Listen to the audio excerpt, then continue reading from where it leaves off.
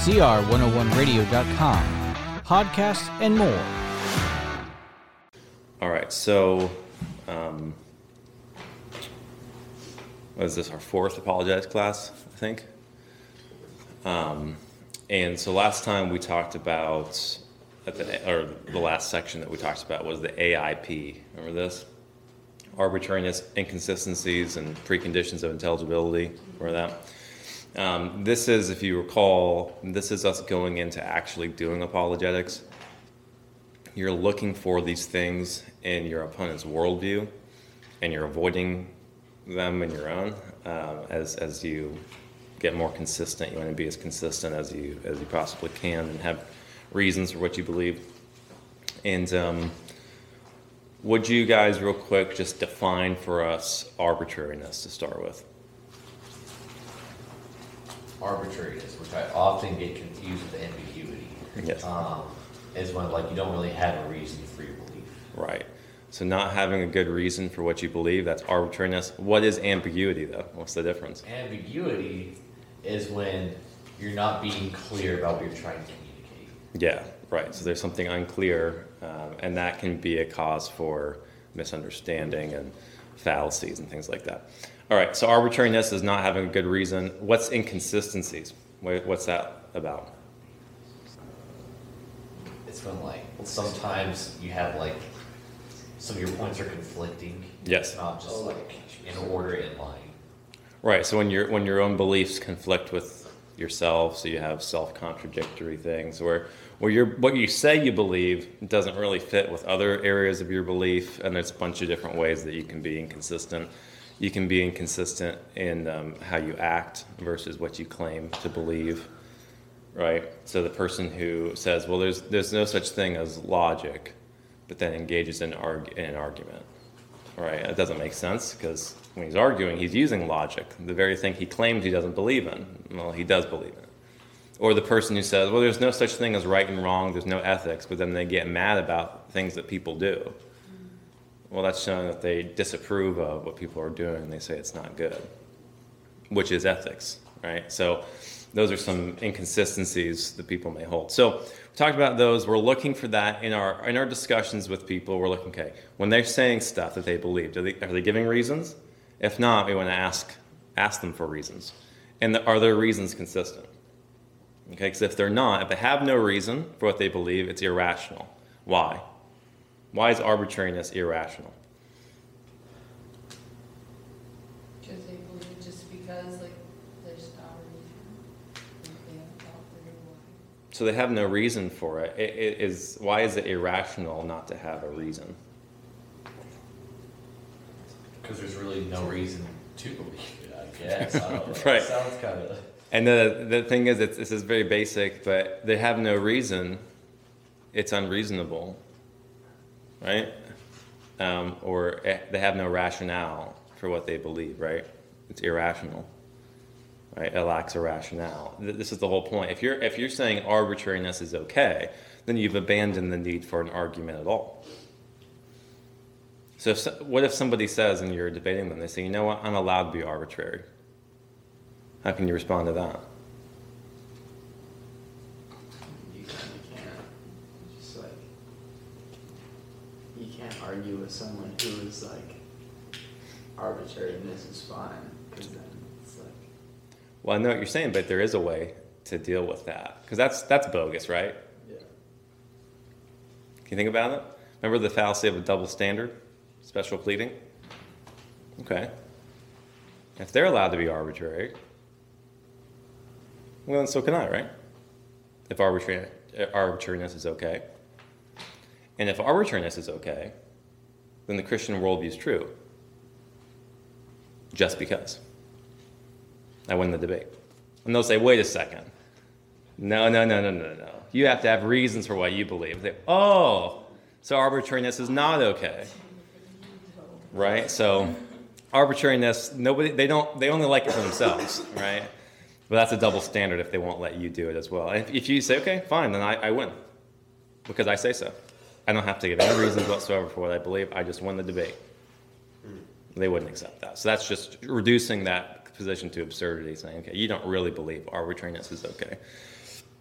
All right, and then inconsistencies, you're just pointing out the way that they make mistakes in their reasoning and how they commit fallacies.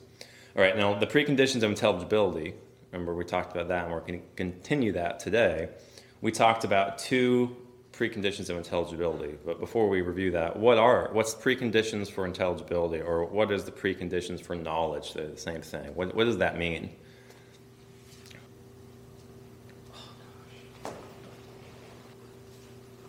The precondition of knowledge for us, for like Christians, or it's like, Well, for knowledge for anybody, because there's things that have to be there in order for knowledge to be possible. I just answered the question, didn't I? That's what the preconditions for knowledge are, the things that are necessary for knowledge to be possible. Okay, so let's review them. We talked about universal objective ethics, right? When people people claim to know something is right and wrong, right? Every person believes something's right and wrong, all right? And they interact in this world with ethical, beliefs. So that's one of the preconditions for knowledge. The other one we talked about was uniformity of nature. Remember that? How do we know that nature will function in a law-like way, right? Everybody believes it does, right? In fact, if it didn't, then you couldn't know anything, right? Because remember, if nature doesn't function in a law-like way, then what you've experienced in the past, well, it doesn't help you with anything in the future. So like I said, if you put your hand on the flame in the past, well, it doesn't really teach you anything about what will happen if you put your hand on the flame in the future, if nature's not uniform. But yet, we all know that it is. We all believe that it is. Okay. Likewise, everybody believes that something is right and wrong, ethically speaking. Okay, so everybody believes these things, and they interact in the world with these presuppositions. The question is, can they justify these things in their worldview? Can they give a reason for these things in their worldview? Or that's the question we're asking. We're asking that epistemological question. How do you know that this is right or wrong? Right, so let's talk about that for a minute. With ethics, what make we ask somebody? We're trying to challenge them to give a reason for what they believe. I don't know, last week we gave the example of school shootings. Like, why do you believe that's wrong? So why do you think that's wrong? Right, and we went through a bunch of different ways that I think we did an atheist might answer that. That's asking the question, can you give a reason for your belief in this particular ethical thing, right? And if not, what are they? They're being arbitrary. So when you're challenging them on the preconditions for knowledge, you're still using that A and I at the same time, arbitrariness and inconsistency. You're looking out for it. Okay, you're asking them, how do you know it's wrong? Or why do you believe it's wrong? And if they can't give an answer that is relevant, being arbitrary. Or they might give an answer that's inconsistent, right? We talked about, well, somebody says, well, it's wrong because the government says it's wrong, or it's illegal, so therefore it's wrong. And you ask the question, okay, are you saying that the only things that are wrong are the things that are illegal? Unlikely, right? And then there's other questions of, well, is the government always right? Unlikely that they're going to agree to that as well. What about when the government's changed its mind? Which government was right? When the U.S. government was okay with, slavery, and then it's not. How do you know? Same government, different time period. How do you know which one's right? Right. So it's not a good standard. It's inconsistent for them to appeal to that. Okay. Then we talked about uniformity in nature, right? Which is that nature functions in a law-like way. That's the laws of nature. That the future will resemble the past. For example, gravity. Our experience of gravity in the past is relevant to what we expect to see in the future. All of you are presupposing uniformity of nature right now without even thinking about it, right? You're presupposing gravity without thinking about it. You're presupposing laws of physics and chemistry that the chairs they're sitting on will continue to be chairs, etc., from one second to the next. All of that's the uniformity of nature. Everybody believes in it. The question is, how do you know that nature will be, in the future, will be like it has been in the past? What's the answer that people give? Like other people? Mm-hmm. Normally it's like, well, because we've observed it in the past, and it's consistent through now, so it should be consistent in the future. Right. So what's the problem with that answer? Something can change. There's no guarantee that it's consistent in the future. Well, why not? What's the error in the reasoning? That it's big, arbitrary. Yeah, it begs the question, right? If the question is, how do you know that nature will be uniform in the future? And the answer is because nature is always uniform. Well, okay, that's the very question we're asking you. How do you know it will be uniform? You can't just say just because it is, right? How do you know it'll be uniform in the future as it has been in the past? And you can't say because it's always uniform in the future as it has been in the past. The very same, the premise and the conclusion are the same. So that begs the question, as remember we looked at the atheist, or really the agnostic Bertrand Russell, who said that very thing. He said, yeah, that's not a good answer, it begs the question. And he says, we don't know why. It's in us that we believe in the uniformity of nature, but we don't know why. So that's a pretty big admission on his part, and one that we want to take advantage of ourselves. Now, how do we answer this question? How do we know that nature will be uniform from a Christian worldview? There's a verse, I can't remember. I think it's in Genesis. It's somewhere like early on in the Old Testament that God gives the promise that the crops will continue to grow, the sun will continue to rise. Yeah, there's a number of passages of Scripture that talk about nature being uniform and God in His creation and His providence, making things function in that way. Okay, so we covered those two, and we're going to continue on with the preconditions of intelligibility today.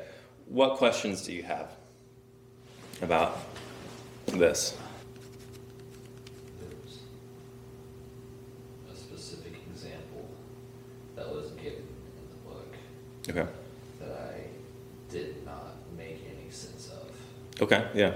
If you find it, let's talk about it. One thing was like, since we have an ultimate authority, that being God, we have answers for a lot of this stuff. Like, what about like other like religions, Mm-hmm. like Mormonism, like Muslims and stuff? Like, obviously, we can't be right, and they also can't be right at the same time. That's right. That's right. I was wondering how we can defend. Like, I don't know. Mm-hmm. I'm too tired to think, but No, I think a good question. I hope to cover some of that stuff later if we have time, but I'll give you the short answer now.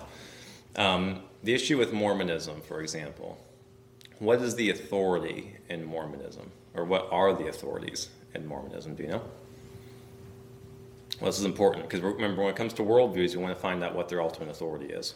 So if we're going to deal with Mormons, for example, they hold to the King James Bible. Oh, okay. But also, as you probably know, the Book of Mormon, as well as the book, the Pearl of Great Price, Doctrine and Covenants. Okay, so they have a bunch of authoritative, like divine revelation, not just Scripture, not just the Bible.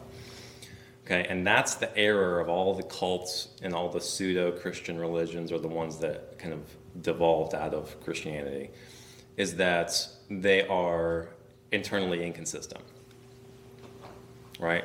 You're a Mormon. If you're debating with a Mormon, you can use the Bible, because like you can just debate the Bible straight, because he would even claim the Bible as part of his authority. But the Bible is contradicted in the Book of Mormon in a number of ways. Obviously, our Christian doctrine is not the same as Mormon doctrine. And the reason for that is because they've added all this other stuff. So when it comes to AIP, the I is a big failure with Mormonism. Huge inconsistencies. Does that make sense? So you're pointing out the contradiction of their self-contradiction of their own worldview. See that? I believe if they believe the Book of Mormon and the Bible, and those two disagree, they have basically their God, so to speak, is self-contradictory. So it's inconsistent. Muslims, it's the same type of thing. They hold to parts of the Bible and the Quran. Inconsistencies. Jehovah's Witnesses only hold to the Bible, quote unquote, but they hold to the Watchtower Society, which is their kind of authoritative interpretation of the Bible. So it's a theological debate, right? They deny that Jesus is God, so you go in Scripture and you argue for that. It's just a theological debate, because they believe in one God. Jehovah's Witnesses do, one God, but they don't believe in the Trinity. So that's one area that you really need to argue with. Mormons don't believe in one God. They believe in an unknown millions of gods. Well, that's a huge difference with the Bible, isn't that? Right? So, you have to know a little bit figure out as you're talking to them, but find out the inconsistencies. And in that sense, that's already good enough. They're theological debates, basically. But as we'll see, if their God is inconsistent, then their God can't account for knowledge either. If their God can contradict himself. We're going to cover the laws of logic next. And if you have a God that is illogical, then he can't account for the laws of logic. Because in truth, the Christian God, the laws of logic come from his way of thinking. But since I'm arguing that the Mormon God doesn't really exist, but let's just say the Mormon God is illogical, and he's not the source of the laws of logic, right? So they can't account for the preconditions of intelligibility either. You probably don't need to go there with Mormons. You probably can just stick with the theological debate of what the Bible actually teaches about how many gods there are, who Jesus is, etc. They believe that God was once a man and became God. Huge differences, gigantic differences. So, and then there are other religions that aren't based around Christianity at all, like Hinduism and stuff. There's arbitrariness and inconsistency there as well. For example, in Hinduism, there's no distinction between anything. Everything is one. Okay. In the Christian worldview, that's not the case. And especially because there's a distinction between the creator and the creature. But in Hinduism, there is no distinction between anything. So what is God? Everything. And everything is God. So can you have revelation from God or from the gods in a Hindu worldview? No. And the reason being is when I talk, it's the word of God. When the dog barks, it's the word of God. Because there's no distinction between me and God. Or no distinction between me and the dog. Everything is God, so you can't have God revealing something as if he's distinct from the creation. In the Christian worldview, there is that distinction. God has knowledge that we don't have, and he reveals that.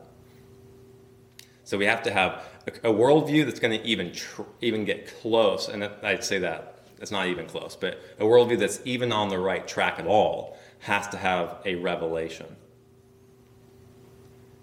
But Hinduism can't. So the only worldviews that are even kind of like on the right track would be the ones that are kind of based around Christianity or are perversions of it. That includes Islam, the Mormons, Jehovah's Witnesses, etc. Those types of worldviews. And then most of those end up coming down to theological debates. So who God is, what's the nature of salvation, those kind of central issues.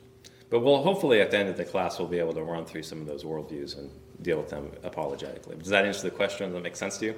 That does make sense, yes. Okay. Okay. Any other questions?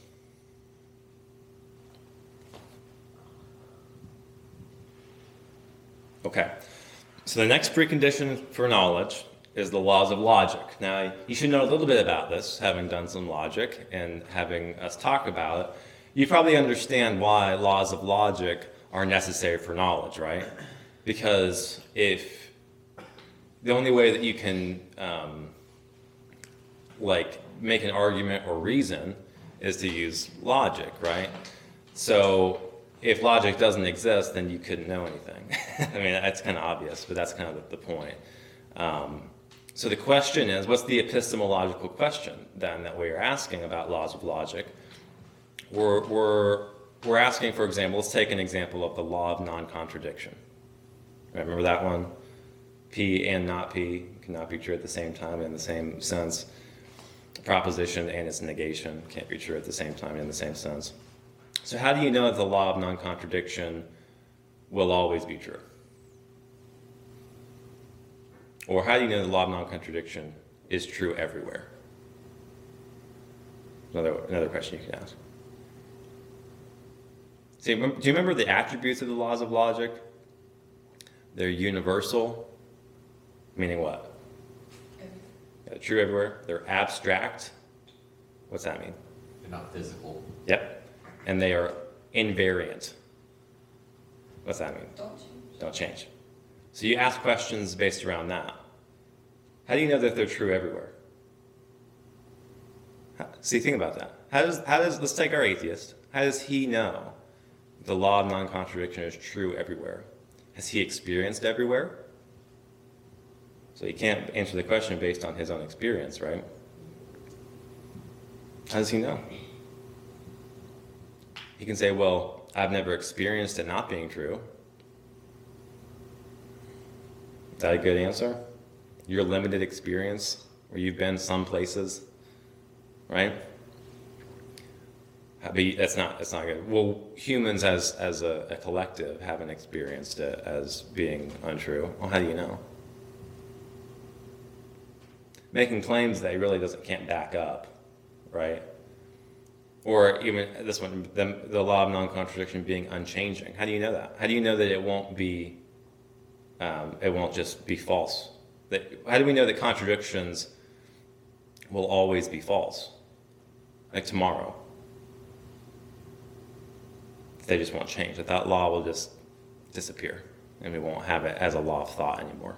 Understand that question? How do you know that the law of non-contradiction will be true tomorrow? How might he answer that? He would probably answer the same way as the nature of the uniformity of nature versus we'll probably try and answer it's always been consistent up until now. Mm-hmm. Yesterday's tomorrow was always consistent. So today's tomorrow should be consistent. Right, and it has the same issue, right? The law of non-contradiction will always be true because it always has been and is true and will be true. It just begs the question.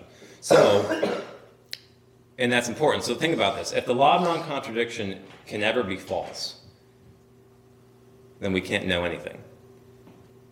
For example, if I say, I am in this room right now, and at the same time, I am not in this room, what do you know about my location? Nothing at all, right? If I say, water's chemical composition is H2O, and water's chemical composition is not H2O. In the same sense, at the same time. What do you know about the chemical composition of water? Nothing, right? If contradictions can be true, you don't know anything. You see that? It's vitally important. Whatever you say, because the thing is, if I say something, and the opposite of that is also true, it doesn't make any sense, right? It's hard to even wrap your head around because the law of non-contradiction is so ingrained and so basic. But you couldn't know anything at all. Any proposition, if any proposition is true and its negation is true, then you know nothing. Right? So in an apologetic debate, right, you're asking them, can you give a reason for belief in the law of non-contradiction, for example, that it will be true always? How do you know it will be true always? Because if it's not true always, knowledge is impossible. Right? Does that make sense? So you're asking the same type of epistemological question for all of these. How do you know?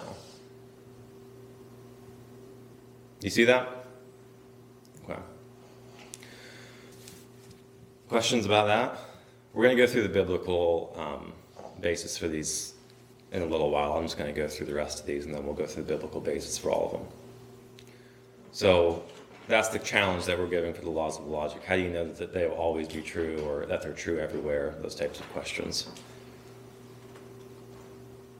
You can also challenge them, depending on their worldview. If somebody is a materialist, what's that mean? They only believe what? The material world exists. And you ask them, well, what are the laws of logic then? Are they material? Right? You believe in laws of logic, but they're not material, right? They're abstract. So you can challenge inconsistency there as well, depending on their worldview. All right, so laws of logic, does that make sense? Yeah? Okay, let's do another precondition. This is kind of fun. The general reliability of memory. Okay, I'm not talking about perfect photographic memory. I'm talking about, can you know anything by recollection? Can you know anything by memory? Let me ask a question. How do you know what your name is? Well, my parents called me growing up. Well, how do you know what your parents called you growing up? Huh? Because that's how I remember my parents. Right. You remember that, right? There's lots of stuff that you know based upon memory, isn't it? Who are your parents? You remember them, right? Right?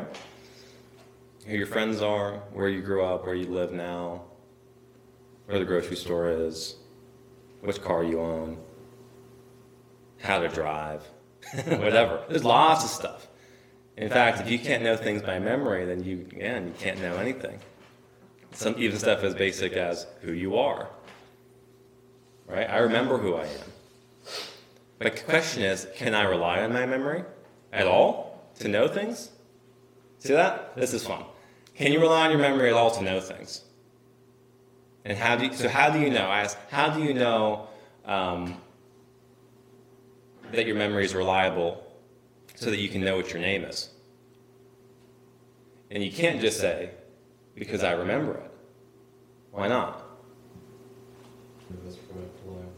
Right. It begs the question, right? You're saying, how do I know my memory is reliable? Because I remember. Let me put it this way. I think Jason Lyle puts it this way. He says, okay, well, what if somebody says this? All right, good question. So let me get back to you on that. How do I know my memory is reliable? So you come back a month later, and you say, okay, have you figured it out? And he says, yeah. So what I did is I went and I took a memory test to see how good my memory is. And I found out that, hey, I got 100% on the test. I have an excellent memory. So I took that test a couple weeks ago. Got a perfect score. Therefore, I can rely on my memory. Is there any issue with that? He's using his memory to recall the test. He took the test. So you ask the question, how do you know you took the test? Well, I remember I took it 2 years ago. Uh-oh. You begged the question again. How do you know you can rely on your memory at all? Because I remember see? It's a precondition for knowledge. Everybody relies on their memory to some degree. We're not saying it's perfect, but we're saying that we can know things through memory. But the question is, how can you know things through memory without just simply begging the question? You follow that one? See, all of these, they're so fundamental, but can you justify it in your worldview? How do you know that your memory can be relied upon at all for you to know things? And it's as basic as remembering who you are, who your family is, things like that. Now, somebody might answer this. Well, for example, how do I know that how do I know who my mom is? You can say, well, I remember my mom. You say, well, that kind of begs the question. You say, well, my brother says that this is my mom. So they appeal to somebody else's memory. What's the problem with that? Yeah, same questions. We're talking about the reliability of memory for everybody, not just for you as an individual, but anybody's memory is how is it reliable. So appealing to somebody else just moves the problem to somebody else, but the problem still stands. Okay? So we're asking them to give a justification for their belief in the general reliability of their memory. Okay? That make sense? Okay, one more. The general reliability of our senses. What are our senses? Hearing, Mhm. touch, and smell. See. Mm-hmm. And taste. Yeah, there you go.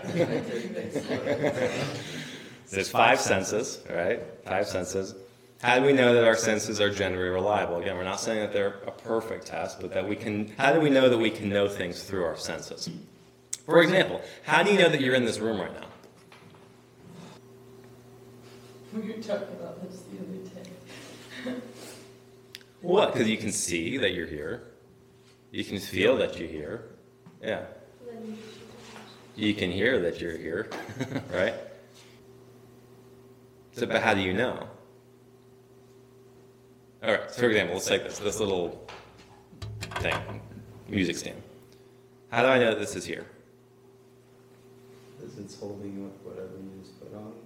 Okay, let's get a little more basic though. Yeah, but I can see it. I can touch it.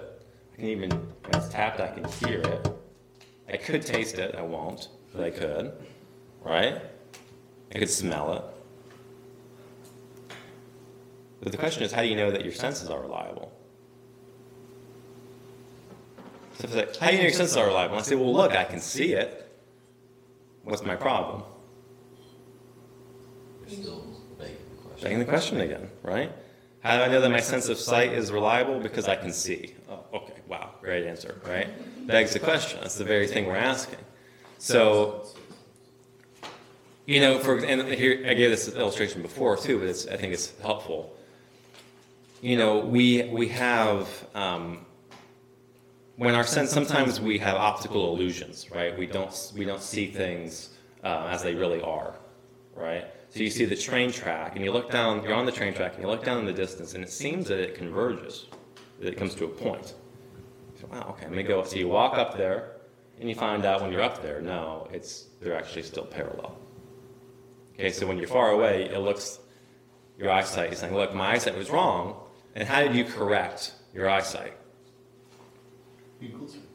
Got it? And then what did you do? You looked at so you used your eyesight to correct your eyesight. See that? The question is, how do you know which one was right? And how do you know which is true? When you're close to the train track or when you're far away? You're still using your sense of sight.